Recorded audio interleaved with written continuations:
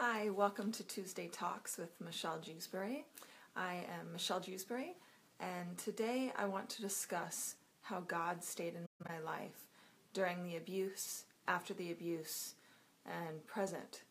I'm just going to dive right in. So, if this is your first time joining me with Tuesday Talks, I was in a 3-year domestic violence relationship, with 1 year after that being emotional and financial being abusive. After doing these talks, I realized that I really do need to include God in these talks and include Him in this passion of mine to help victims and survivors of domestic violence. So my journey to find Christ has been very interesting. I didn't grow up with Him in my life. I grew up knowing there was something out there, but didn't know what. I ended up finding God lying on my back, high on cocaine. And after that, I thought that things would change drastically, like most people do, being brand new Christians. And it didn't change drastically, but it was a slow progression into what I want to call finding myself and finding a relationship with God. I got into the relationship with my ex, and I was attending church and thinking that I was on the right track. You know, I was definitely falling off here and there. Nobody's perfect, especially me.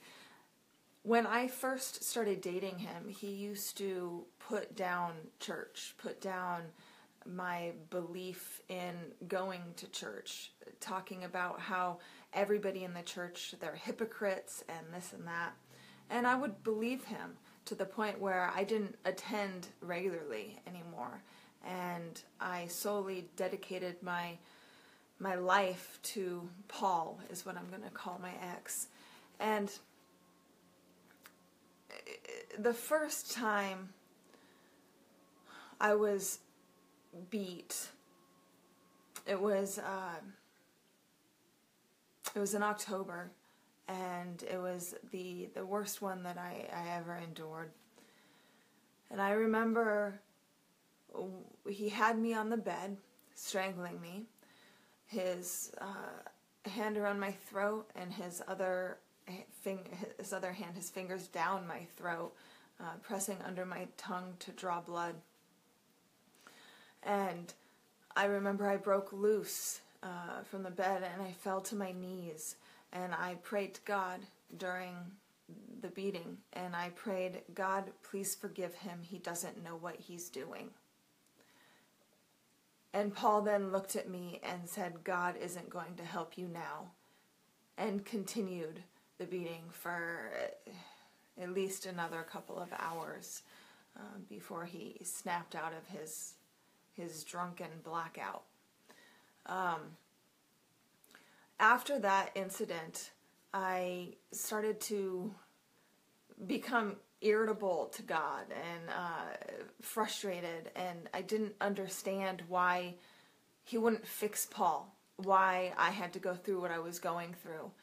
And there were many, many times where I would go on hikes. Hiking is how I tried to relieve some of the stress and some of the pain and agony from the emotional and psychological and physical abuse from Paul. And I used to go on hikes, and I remember screaming and yelling and cursing at God and asking him why, over and over again. Why did I have to go through it? Why can't Paul be fixed? Why can't you do something, God, is what I said a lot. And little did I know, God was holding my hand through the entire thing. The many years that I was with my ex, I went in and out of church, in and out of, reading the Bible. And no matter how far I tried to run from him, because he wasn't helping me, at least that's what I thought at the time, he was still right there carrying me along the way.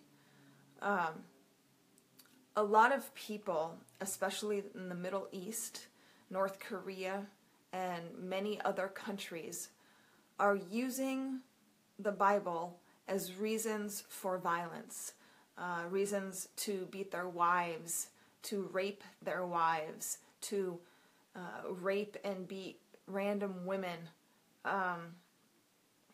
They try to use God's word as reasons to continue the violence. And I have been having a really hard time with that. And I went through the Bible today and wanted to find a verse that kind of meshes everything together on how God really wanted relationships. God didn't want relationships where one person was being manipulated or abused or hurt in any way. He wanted a loving, caring relationship between two people. No matter what you guys believe, being good people, loving one another is important in every religion. Even if you're atheist, you know what's right and what's wrong. So I kind of want to leave everybody with a verse from Ephesians. It's Ephesians 6, and it's 25 through 28. Ephesians 5, 25 to 28. And you husbands must love your wives with the same love Christ showed the church. He gave up his life for her to make her holy and clean, washed by baptism and God's word. He did this to present her to himself as a glorious church without a spot or wrinkle or any other blemish. Instead, she will be holy and without fault. In the same way, husbands ought to love their wives as they love their own bodies. For a man is actually loving himself when he loves his wife. After reading that verse, it makes me realize the wonderful, loving relationship that God wants everybody to have, us all to have. And it's discouraging and saddening when people, extremists, try to use God's word as reasons to abuse, for reasons for their actions that aren't right. So I just want to leave everybody today with God is still with you. If you're in the middle of a domestic violence relationship and you don't even know God, okay? He is still with you. He is holding your hand. He is carrying you. He will protect you, and he will give you strength and give you courage. And don't give up and don't turn your back on him. And when you get out of it, it's much better. And right now, he is using me to help former victims and survivors of domestic violence, and he can use you as well in many different ways. You never know. I don't know. It's very scary. Just follow it. Follow him. But definitely, if you're in a domestic violence relationship, make sure to leave. Try so hard to get out of it because it's so destructive. Thank you for joining me in Tuesday Talks, and I'll see you next week.